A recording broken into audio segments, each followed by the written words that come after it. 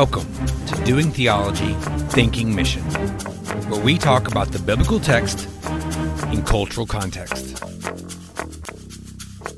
Welcome back to Doing Theology, Thinking Mission. This is Jackson, and I'm joined by my co-host. Hey, this is Carrie. And we have a really special privilege today. We are talking with Audrey Frank, and we're catching her just before she goes out of the country for some travel. And so it's a real privilege to get to talk to her. We actually met Audrey a few years back at the Honor Shame Conference in Wheaton, and immediately just found us so much in common, and got to actually connect with her and at her home. And so we wanted to bring her here for a conversation about honor, shame in the Muslim world. So Audrey, thank you for joining us. You're welcome. It's a pleasure to be with you again. Absolutely. Would you introduce yourself and talk a little bit about the things you've done so people kind of have a little bit of understanding of your background? Sure. Well, my husband and I have worked with Muslims since 1998. It wasn't my original intention per se, but we received some wise counsel when we were university students that it would be a good idea to gain professional degrees so that we could really go anywhere in the world, especially to the least reached peoples. And with that in mind, that's what we did. And those least reached peoples lined up very quickly with Muslim majority nations. Yeah. So we started with more of a folk Islamic tribe. They had a combination of animism and Islam.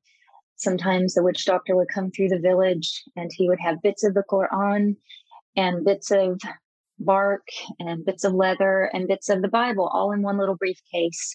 And he was selling his wares, and he would ask what you needed and make that little charm for the children in the village who were sick or other things. And I saw a lot of what I would think of even as some subjugation of some of the tribal people on the continent of Africa who really didn't understand what Islam was, but they really, really liked the clothing. So the young men especially were offered a hat and a long robe, and there would be promised a well to be put in the village. And eventually we began seeing a small mosque beside every school out in the remotest parts of sub-Saharan Africa. And that was my introduction, really. So it was a mixed up, patched together viewpoint. And I didn't understand it more fully until I moved into a Muslim majority nation later. And the persecuted church began meeting in our home for many years. And that was very, very different, being in a country where Sharia law was the law of the land, and 99.9% of the people were followers of Muhammad. Wow. So You have, go ahead. Go ahead. Well, I was just going to say, this is, you've written a book called Covered Glory, The Face of Honor and Shame in the Muslim World. And, certainly your experience working among Muslim peoples spurred that on. What made you think, hey, this is more than just kind of a interesting cultural thing. Like, I really need to put a lot of focus and energy into understanding this because this is a big deal. I think it's because maybe the first thing that really was confusing to me was that my Muslim friends would tell me that they had not sinned. And my approach to sharing the gospel coming from the West was the 4 spiritual laws. Now you have to understand that we did go back to college, we did go back to seminary, and we did obtain intercultural and theology degrees. And we did have training in how to reach Muslims, but I still was hanging on to my worldview. No one had ever really explained to me how to get around the big problem of sin or the belief that we are not sinners. And so my friends would actually start comforting me. This was very confusing to me when I would begin down the road of we are all sinners. They would suddenly become very compassionate, very concerned for me that I thought I was a sinner. Because you see, I worked Mm. with I Wow. worked with the poorest of the poor. I worked with the shamed. I worked on teams that we repaired um, cleft lip and palate, and the people in my community saw me as a very honorable person. They didn't see me as a sinner. They saw me as someone who could was very close to being a Muslim, as I was told many times. So I'd say that was the first big boulder that I ran up against, and I thought, I am doing Mhm. something wrong. This is not this is not computing. It's not translating. Wow. Yeah. As you began to, it sounds like, kind of rework your understanding of a Muslim worldview, you you came right up upon this idea of honor and shame. And as you began to understand that from a Muslim perspective, can you just give us an idea of like a working definition that you saw play out for both honor and shame in those communities? Well, what was very clear very early was that people maintained a position. I might not have called it honor at that time, but I would have said maybe being part of the group, a position of Mm. belonging. They're insiders if they follow certain rules. And in Islam, these are religious rules. There's no separating the rule of life, the regula, from religion. And even the pillars of Islam, and even the way one washes their hands, does ablutions before prayer, different things. Everything is very regimented. And so I began to understand that people were either insiders or they were outsiders. And a majority of the ones who were outsiders, who had broken the rules either voluntarily or involuntarily, were women. And then I began Mm. to identify with them. And the night that this really came home to me in a at the time it was almost a disturbing way. It shook my theology. It shook my uh, understanding of myself, and everything was very late one night.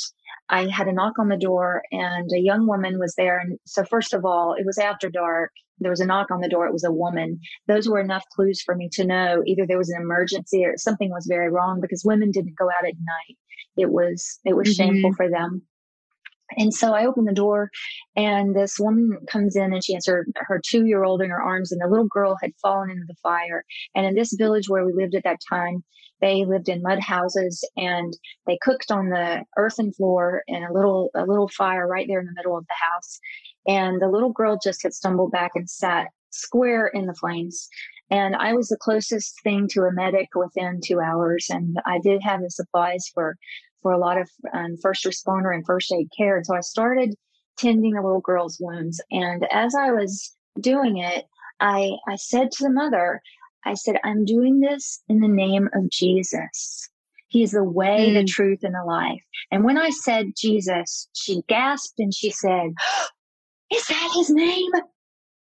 And I tell this story so many times that honestly, if I hadn't lived through the story and sat there and watched it happen, I'm not sure I could believe it, because her story came tumbling out.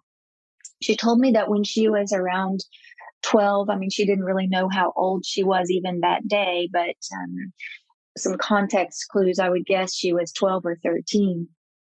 She said that one day she's working in the garden and her mother came and said, prepare yourself you will be married today. And her father was Mm. indebted to a very powerful witch doctor. And in that region, there are two kinds of witch doctors. There are the kind who heal you when you're sick. You go to them for a charm that will heal a cold, for example. And then there are the other kind of witch doctors. And these are the ones who you go to when you want to place a curse on someone, when you want to kill someone or make them very sick. And this happened frequently. They were very powerful. And her father was very angry with his neighbor because the neighbor had infringed on his garden and was planting beans and corn, and his crops not only were over the line on her father's land, but they also were thriving more than her father's. And so her father had gone to this powerful witch doctor and asked for a curse. Well, sometime shortly after, the oldest son of the neighbor fell down dead. And so now her father was indebted and she was the price. So he took her there and she became his wife. He was much, much older than her.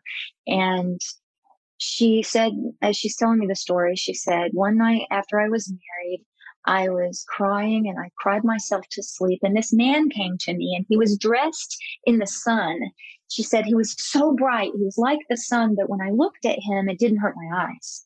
And he reached out his hand to me and he said, I am the way, the truth, and the life. And one day someone will come and tell you my name.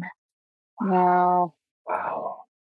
I was stunned. I sat there. That is the first hint that I had that there was a secret fellowship of women who had seen the pit. They had been cast outside by no choice of their own, because you see, I would have never thought in my lifetime I would share this story publicly then, but I also, when I was around 12 or 13, I was in a very desperate place in my life. I was growing up in extreme trauma and abuse and shame, and I saw no way out, and I wanted to die. And I look back at that 12-year-old girl, and I think she had a lot of faith, because I believed that if God wouldn't remove me from the trauma, then at least he would take me on to heaven. He had the power to do that. So I was sitting on my bed and I was just really just waiting for him to take me out of here. And I heard my door open and Jesus came to me and he reached out his hand and he said, I'm the way, the truth, and the life. Follow me. And I was already a follower of Jesus, but he was asking me to follow him out of that pit. And I did. I believed him. And I told no one about that, but it had been profound. It had been a life jacket, a life preserver. It had saved me in so many ways and given me the courage to grow up. And here is this woman on the other side of the world who is illiterate, has never read the Bible. In fact, they didn't have the Bible in her language at that time. They were actually working on it while we were there. And Jesus had come to her in an exquisitely similar way. This is when I began to realize that this wasn't just about their worldview and their story, that this was something about my story too, and it was woven together. So I began searching for that. I began hungering more to know that bigger God. God grew so much bigger. He exploded out of some box I put him in that moment. And I couldn't measure him. Yeah, it's amazing how many times I found people overseas workers who they just saw things like honor and shame as just kind of just some other characteristic on a big list of cultural stuff. And then all of a sudden they realized that their own story had, these facets in it. And then it becomes real. And for me, as I've shared before, is like, PhD was therapy, because I wanted to understand how honor and shame worked in my own life so I could help other people. So you really are echoing a story that I find that is true of people who have really seen the power of God to use honor and shame for his sake. I think so often. Audrey, thank you. Go ahead. I was just going to say, I think so often we go into other cultures and people groups ready, raring to go with our strategies and our ideas of how things work. I know when I moved into that first region with the first Muslim people group I lived with, I thought I was prepared, and I thought I was bringing God to them. How very prideful and arrogant. I didn't see that in myself, but I see it now. And she humbled me and just silenced that thought forever when she revealed to me that Jesus had not waited on anyone. He had come himself. And in the many, many years since that night I spoke to her, I have seen evidence of him doing that, chasing people all over the world in the same way. And I know even in that village, another thing that would happen often, one thing I was not prepared for was that the shame that I would bear because I didn't have children at that time. And so they would not call me woman, they called me little girl. And at night, or actually I had it was beginning to wear on me. They were really ridiculing me and shaming me constantly. um and I had a miscarriage while I lived there. And after the miscarriage, women started coming to me at night, and they would sit down with me and pat my leg and say, I understand. I'm a little girl too. Wow. Wow. Yeah. When we started off, we asked you to talk about defining honor and shame, but I love what you did and say you described it. You talk about being accepted as being an insider and as honor, and then you talk about being like rejected, being an outsider, being a girl as opposed to a woman. I mean, those are the kind of things that you feel at a bone level, not just at a head level. Well, and Audrey, first, just thank you for being open and vulnerable and sharing your story here, but also, I mean, it's in your book, Cover Glory. You weave, your story in, and I think, as you said a second ago, the thing that is helpful to understand is that this is not like, oh, this is this Muslim strategy, but this is who we are as humanity. And I think that's easy to forget when we set it up as an us them. But you mentioned a second ago, this woman who came to you, there's shame because we have done something, right? Like I broke the law and therefore I am being shamed. And I think maybe we focus a little bit more on that here in the West. This, I am guilty of, some infraction, therefore I am feeling shame. But there's this also idea that you touch on, is this idea of positional shame. And so, with maybe not having children, with this woman being 13 and being married off, there's this shame that they or we incur, not because we actively did something wrong, but because we are in a vulnerable position. Can you unpack that a little bit? Because I think that's maybe the idea of positional shame is a little bit more difficult for us to grasp, maybe as born and bred Americans, Very much. I'd like to start with just a conclusion that I've drawn is that guilt is a behavioral issue. I did something, therefore I did something bad. I did something wrong. And there's recourse for that. You can seek forgiveness. You can do community service. You can serve your time. You can do these things. You can say sorry. But shame is an identity issue. So guilt is a behavioral issue. Shame is an identity issue. And saying that when we look at shame as a position in society, we're not so far from that here in the West now. I feel there's a tilt happening at the moment. I feel that there are many people and groups of people who are crying out and saying, I matter. See me. I have value. And there is a lot of shaming going on. But with our individualist society where belonging to the group is not as important as your individual rights, then it can really be vicious. It can be a vicious kind of response. So you were talking about how we can do things to kind of take care of guilt, but then this shame that you're talking about is about identity. Well, the question is, well, how do you fix identity? I mean, you are who you are, and for a lot of people, you go to your high school reunion, you're still that 15-year-old person who, did something stupid that you've still not lived down, are always that person. So culturally, like in the Muslim world, what are some of the maybe cultural solutions that are responses to shame that people have? Well, I have observed what I call stages of shame management. That's what I call them. Mm, yeah. To answer your question. And I have seen these consistently. I have spoken a lot with fellow believers who are from a Muslim background, but also friends who are Muslims, and we generally do agree that these are clearly seen. And the first way to manage shame is avoidance altogether. For a Muslim, Yeah. for one from an honor shame worldview, you are completely preoccupied at all times with avoiding shame. Yeah.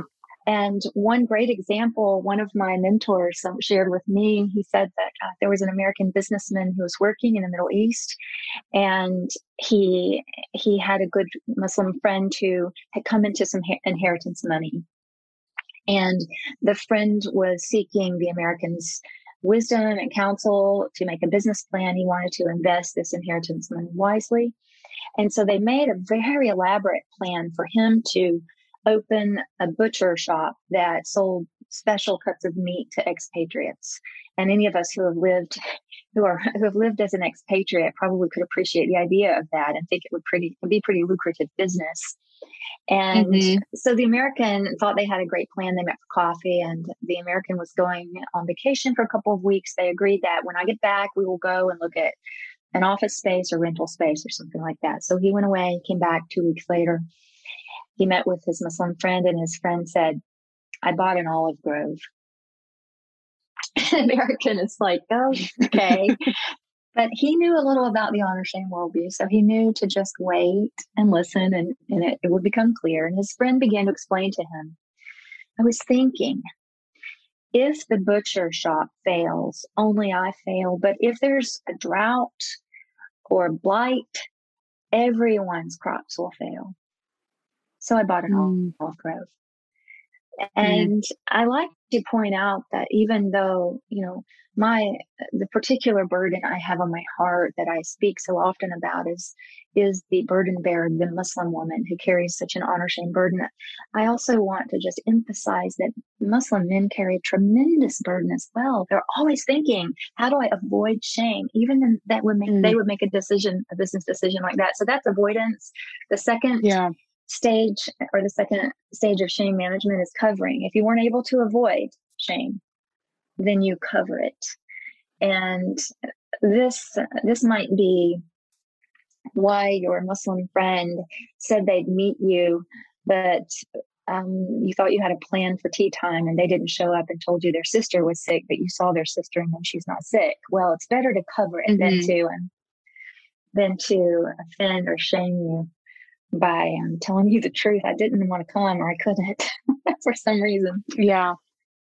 Then there's denial, which denial is where Westerners get sometimes a relationship can fracture here because this looks like lying.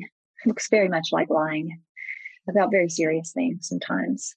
And sometimes denying even takes the form of denying the existence of a person. I know for me, one example in my life was a very good friend of mine. Her husband had rejected her and sent her back home to serve her handicapped brother and her elderly father. And we were having lunch one day at her sister's, and she had cooked the meal and she brought it in. And I was looking forward to talking with her and visiting with her as well. And her niece looked at me and said, she's not here. And she had just brought the plate and sat it down in front of us. I said, but she is here. She says, we don't speak of her. Don't say her name. So she was Wow. denying because of Mm, no fault of her own. This precious friend had brought shame on the family, on the group, because her husband had rejected her. So it brought attention to the whole group, back to the definition of honor and shame being positional. Everything hmm. you do reflects on your family, your community, your tribe, your nation. Yeah. And then the last and most severe and terrible management strategy is purging. And that's Mm, is when death is the result, an honor killing, a purging of the shame. And this is deeply distressing to see. I mean, when I see these stages of shame management, so to speak, I see all of them addressed by the Messiah, Jesus. Ultimately, even the spilling of blood to cover, to cleanse, to purify, to restore, honor. So at the heart of the Muslim struggle is a struggle for redemption. Wow. Yeah. You said so much. We go to all these different directions. Carrie, what were you going to say? Well, I was just going to ask, as you look at these stages of shame management, did you find that either the men or the women had an easier time going through them? I guess as an outsider, as I'm learning and processing these things, it seems like the men with more positional honor would have an easier time maybe being able to use these shame management things to his benefit. Does that make sense? It does make sense. I think to help understand it better, maybe we should look at the different roles that men and women play in the honor shame paradigm. And please understand, this is a gross generalization, but it is generally observable and true. But in general, women are they train the children. They're the teachers of honor. They train the children until they come of age, maybe around age 10, 11, 12. They train them what is honorable and what is not, and how to avoid it. So they're very responsible for teaching that first stage of avoidance.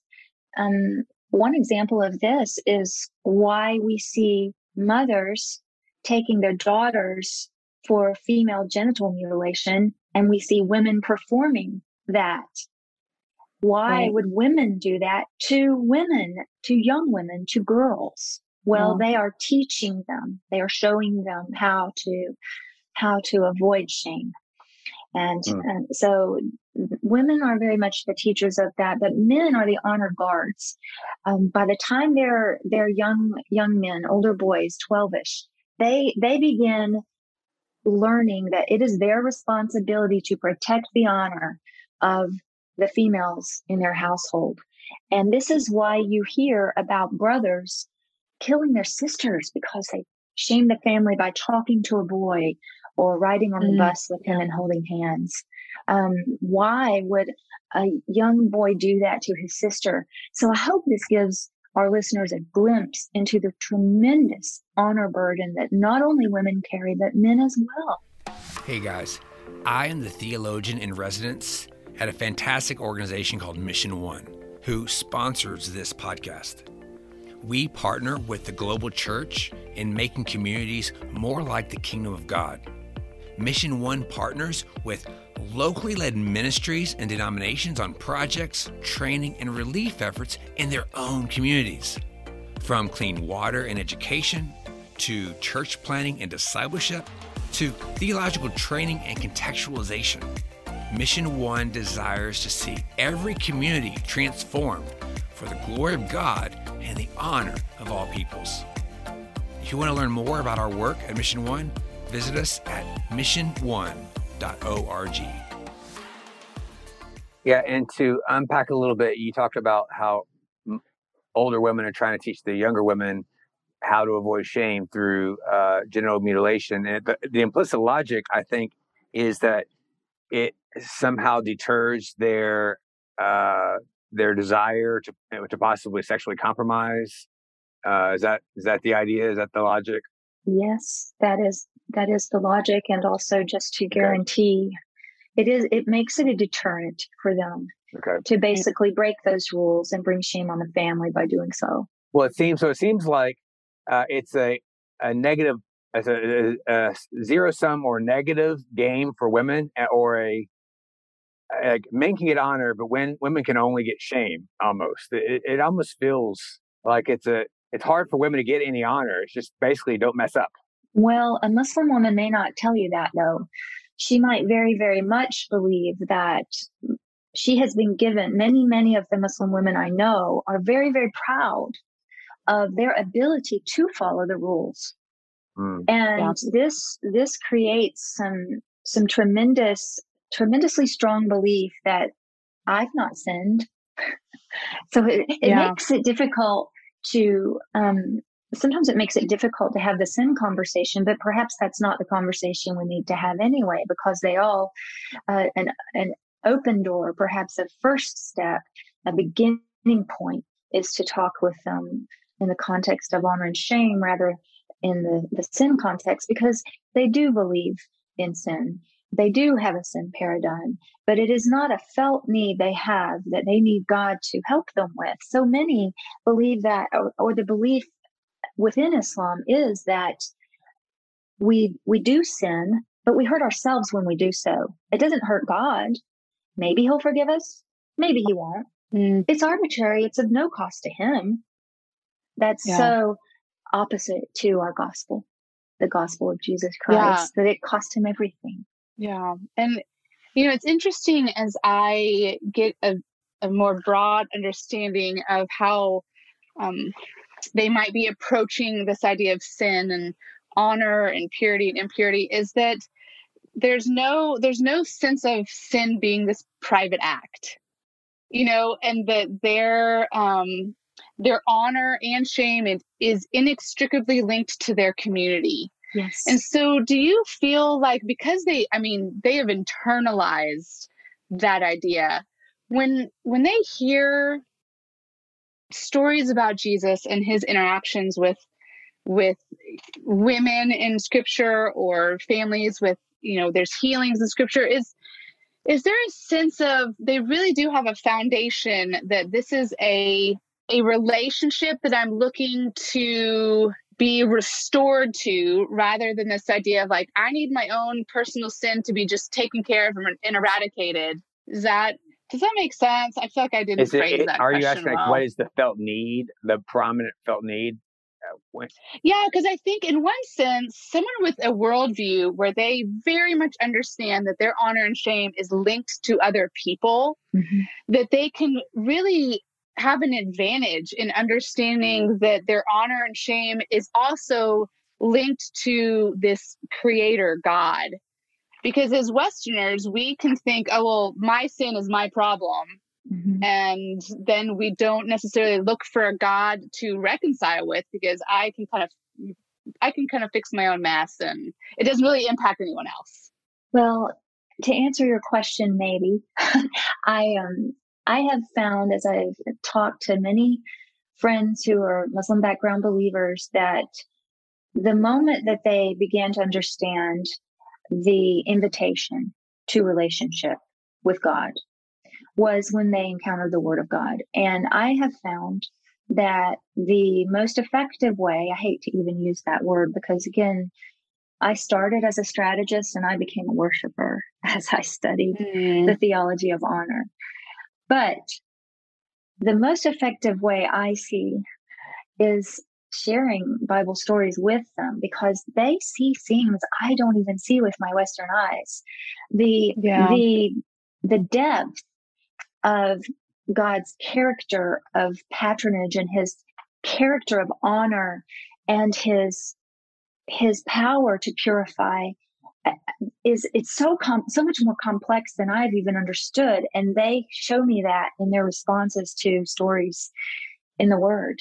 It's amazing to me to see there's one story that so many have responded to well is just the story of Mary. Story to share with Muslim men and women together is the story of Mary, and then the story of Joseph.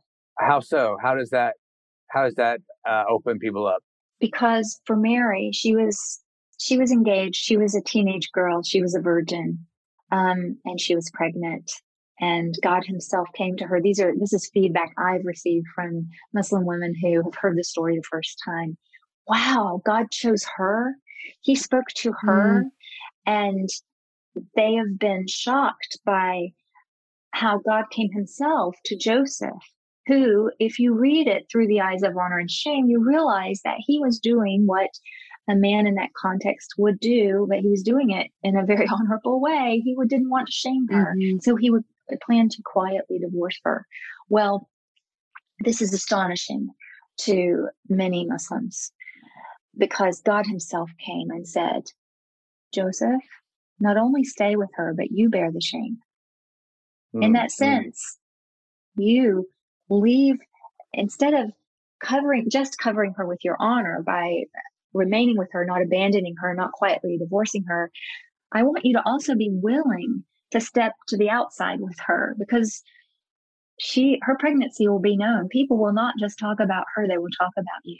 Mm-hmm. And this was, as one of my Muslim friends said to me, and she was carrying Jesus, who you Christians say died the shameful death on the cross. And the thought that my Muslim friend made that connection for me, that God came to Joseph, the earthly father, and said, bear the shame of the coming of this one who will bear your shame. This is astonishing to me. Like father, like son. Yeah. Wow. Well, I want us to get to Jesus real specifically in a second. But before we do, I would wanted you to address some of these counterfeit solutions. You talk about counterfeit honor in the book, because if we want to talk about the true gospel, sometimes we have to identify counterfeit gospels.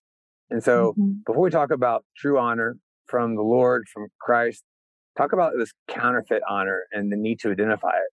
I think the first way to understand it is to familiarize yourself with real honor.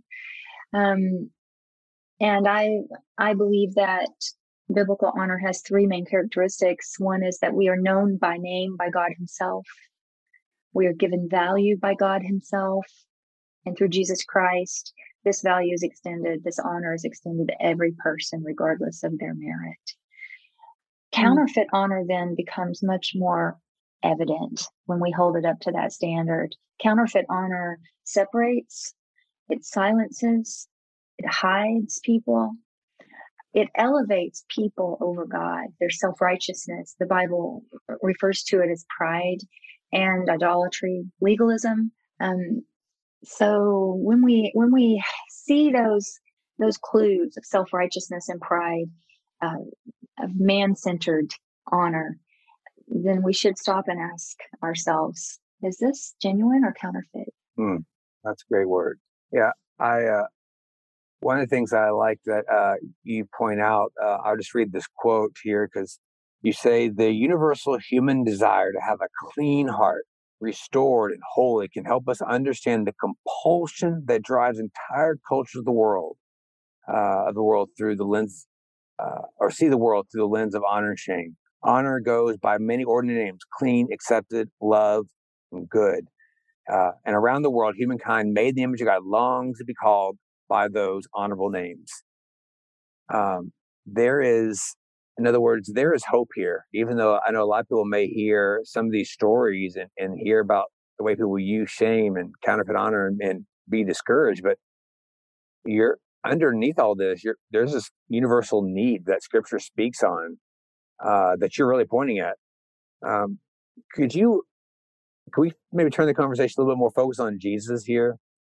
Because you do have a lot of discussion in your book about how Jesus addresses some of these things. And you mentioned a woman named Imani, who, funny enough, you said the more she learned about Jesus, the more Muslim she became. And that was helpful for you to understand how Jesus speaks to honor and shame in the Muslim world. Can you elaborate on that? Yes, she was so excited to learn about Jesus, so much so that she invited me shortly after I had my second child to come and speak to her university class about Jesus. And afterwards, I had this baby, I had this newborn strapped to the front of me the whole time. And afterwards, a group of college students followed me all the way home, just asking question after question and saying things like, no one ever told us this before.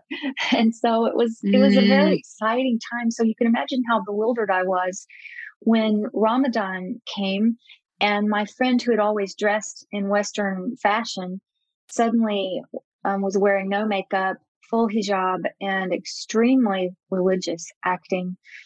She had never fasted during Ramadan before, and she certainly did not pray 5 times a day. She began doing that. And I was devastated. I felt like a failure.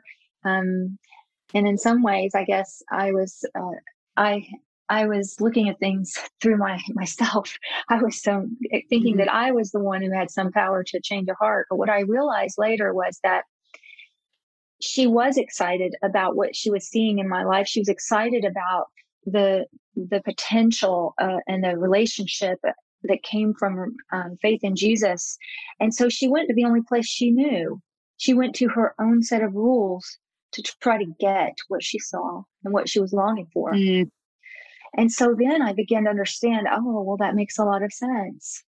When you see someone walking down the street who is a lot thinner and more fit than the last time you saw them, and you ask them, what have you been doing? Well, I've been doing CrossFit. I've been doing this and that. And you think, well, CrossFit's not for me, but I sure can do Weight Watchers and I like to walk. And so you go and you do everything you can do, and you're not going to look like that person. That's maybe a poor analogy, but it made a lot of sense to me then. She was going to the rules she had, and she was trying. Yeah. So I began praying, let it be empty, Lord. Let it be empty. Yeah. And I think it echoes, I know that I can feel like that at times. Like, Lord, am I doing the right things? Like, in one sense, if there was like a checklist, it would feel easier in one sense that, okay, yeah, I can do that. I can do that. I can do that. And there's a sense of validation, like, yes, I'm doing the right thing. Now, I mean, that obviously is, we are short-circuiting all the things about grace and identity and new creation, but you can see where that would be very tempting, I think. Yes, and very comforting. Very comforting, yeah. Particularly think about her context. I mean, she was a daughter. She was the breadwinner. She was a college graduate. She was very intelligent. She'd gotten a job and was bringing money home. Her mother, before this friend got her job, her mother was just selling bread on the streets. And so she had a lot to lose positionally in her community of honor by leaving it to follow Jesus. So she was trying to maintain her community, maintain her position, but find that joy. She saw in the followers of Jesus. Yeah. So a lot of people might hear a story and just right off to, oh, she's just trying to earn her salvation. But you frame it a little bit differently. You talk about she's trying to achieve honor. And by contrast, you introduce the idea of ascribed honor. And could you kind of elaborate on that? Because that may make people kind of turn their heads and this is where Jesus comes in for you in your explanation. Yes. So achieved honor is the honor that you gain by doing something, obviously, but ascribed honor, you do nothing to deserve. And we may think commonly in the West of a king or a queen who was born to the throne. They were born to parents who were royalty, so they have received ascribed honor, and they didn't choose to be king or queen. And the beauty of Jesus Christ is he demonstrates both. He is God. He was there from the beginning. He was there in Genesis 1:31 when God called us good. He had created humans and he said it was good. Jesus was present. He has ascribed honor that is infinite and immeasurable. However, he humbled himself that he might also achieve it on the cross. I find this mind-boggling and glorious. And when I share this perspective with Muslim friends, it certainly opens a completely different direction of conversation. And ways of, I think, I was reading through your book and at the same time reading through like Matthew 7, 8, 9, when it's like healing after miracle after healing after healing, these back-to-back things in that section of Matthew. And so I was reading that in conjunction with your book. And what it caused me to do as I was reading these gospel narratives is to go, how is Jesus restoring their honor, not just maybe with the Lord, but in the community? How is he restoring? What did he do with the hemorrhaging woman that restored her name and her honor among the crowd that was gathered around her at that time? And And so I think as we think of these ideas of achieved honor and ascribed honor and positional honor and shame, and we have to understand that those were the waters that these biblical narratives are swimming in. And so we have to slow down and ask those questions, I think, that will really give us such a deeper understanding of what was going on, apart from like, oh, that's so cool that Jesus healed that guy, and then we move on.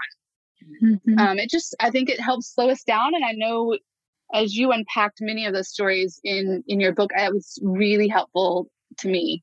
Yeah. Thank you. I love the story of the woman with the issue of blood because Jesus restores her in every way.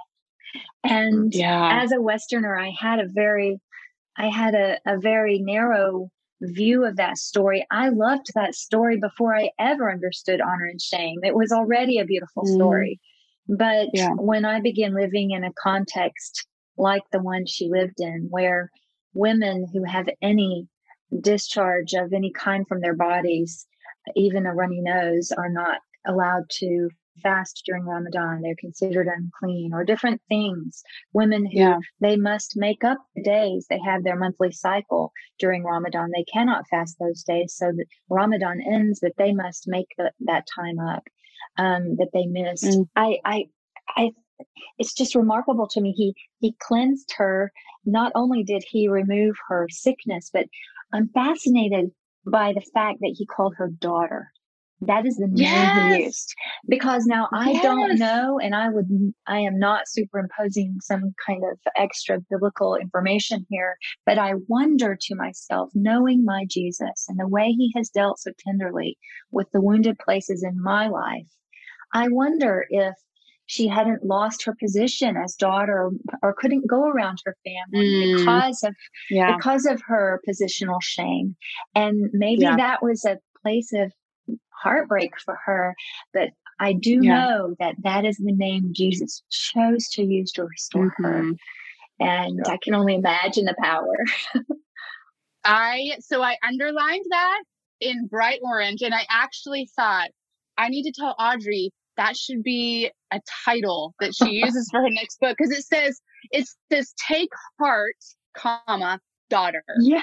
And I thought, oh my gosh, the amount of things wrapped up in that one small phrase. Yes. And I have this picture of this woman looking up to him and him going, take heart, daughter. And just, I just kind of lost it. You know, it's 5 a.m. and I'm reading take heart, daughter. And I just thought, it was such a beautiful picture of the way that Jesus is restoring all things to new. Oh. One of the correctives that I hear you communicating is this, that a lot of ministers and missionaries and whatnot focus so much on trying to remove mental and theological obstacles to understanding their relationship with God, people's relationship with God. But one of the things that you seem to be highlighting is that a lot of these social dynamics, being ostracized, being shamed in the community, those are really big obstacles that get in the way of people's hearts, that they're not even going to even think about God all that much, because these are so tied in with who they are that they just can't separate some kind of theology in their relation with God with who they are in their community.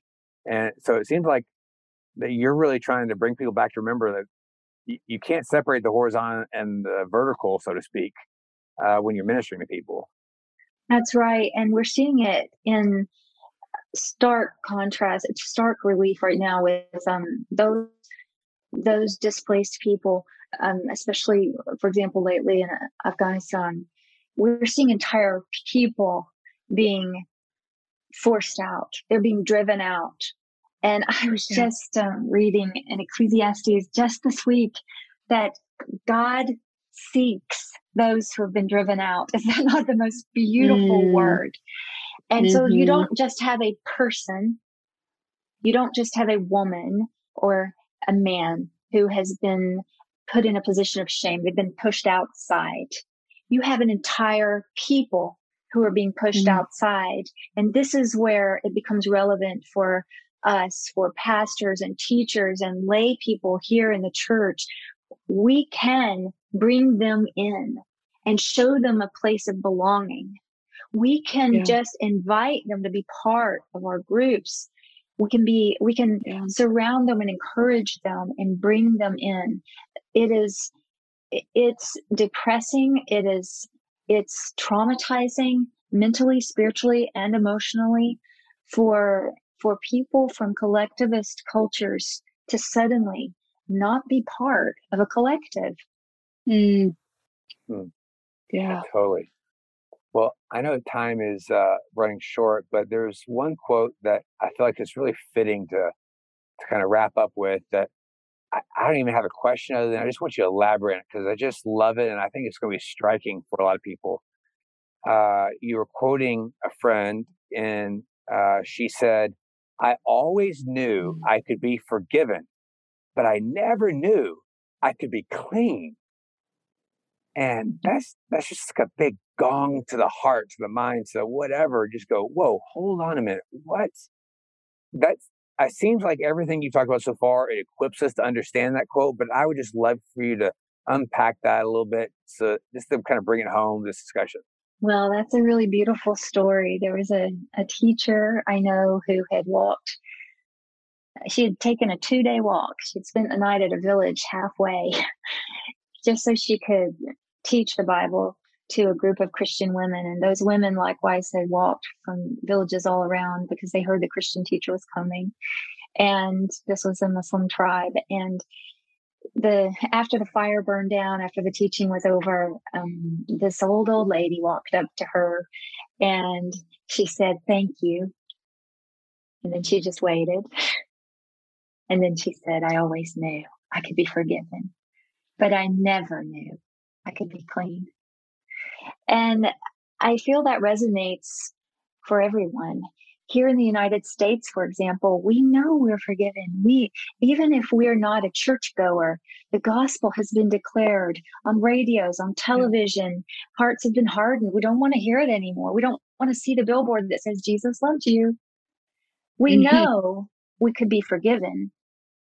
But how many people are carrying around a big dirty burden, not thinking they could ever be anything but a hopeless case, shameful, a lost cause, a porn addict, a drug addict, a gambling addict, a kid who's bullied and a fat person, a fat middle schooler, this, that, or the other. There's so many examples in our news headlines today of people who are on the outside. They're carrying a huge burden of shame. They don't know what to do with that. So I would love it if we would begin to tell them that Jesus abolished their shame. He doesn't just forget. Yeah. King David knew this. He cried out after he had followed his lustful spirit to Bathsheba. He cried out to God. He said, "Create in me a clean heart, O God, and renew a right spirit." And that verse isn't the first place he asked for clean. He asked for clean in the very beginning of Psalm 51. He repeats it several times. He's very concerned with how dirty he feels and how dirty his soul is and his heart is. And he knows he can't remove it. He asked God to create. You need to do something brand new. Don't scrub me up. I just need you to create a new heart in me.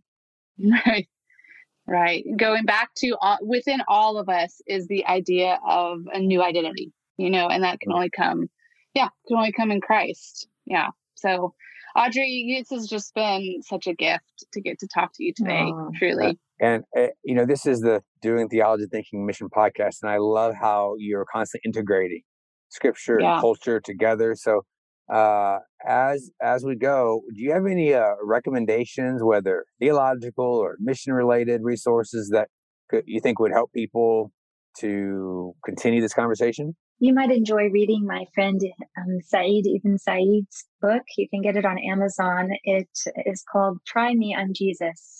And recently I was on a podcast with him and we both discussed the roles of men and women in the honor shame paradigm. He's just a very special person. And I'd love for you to get to know him more. Also, I think of when you were asking questions earlier, I was thinking often of Esther Ahmad's book, Defying Jihad. It was released by Tyndale in 2019. And she speaks so personally from the perspective of a daughter about her father and about her mother and her mother's self-view of her mother's sinlessness, or her father's a view of Esther's role of how she could bring honor to the family. It's a very insightful read. Sinlessness, or her father's view of Esther's role of how she could bring honor to the family. It's a very insightful read on the positional honor of women. Could you say that name again? Great. The name is Defying Jihad by Esther Defying Ahmad. Okay. Defying Jihad by Esther Ahmad. And we'll put the links to those in the show notes too, so people can, if they're looking for those links, they'll be there. Okay, great. Well, thank you for having me. So nice talking to you every time. Yes. Thank you for sharing. Thank you, Audrey. And thank you guys for joining us for this episode of Doing Theology, Thinking Mission. Check out these resources and keep the conversation going.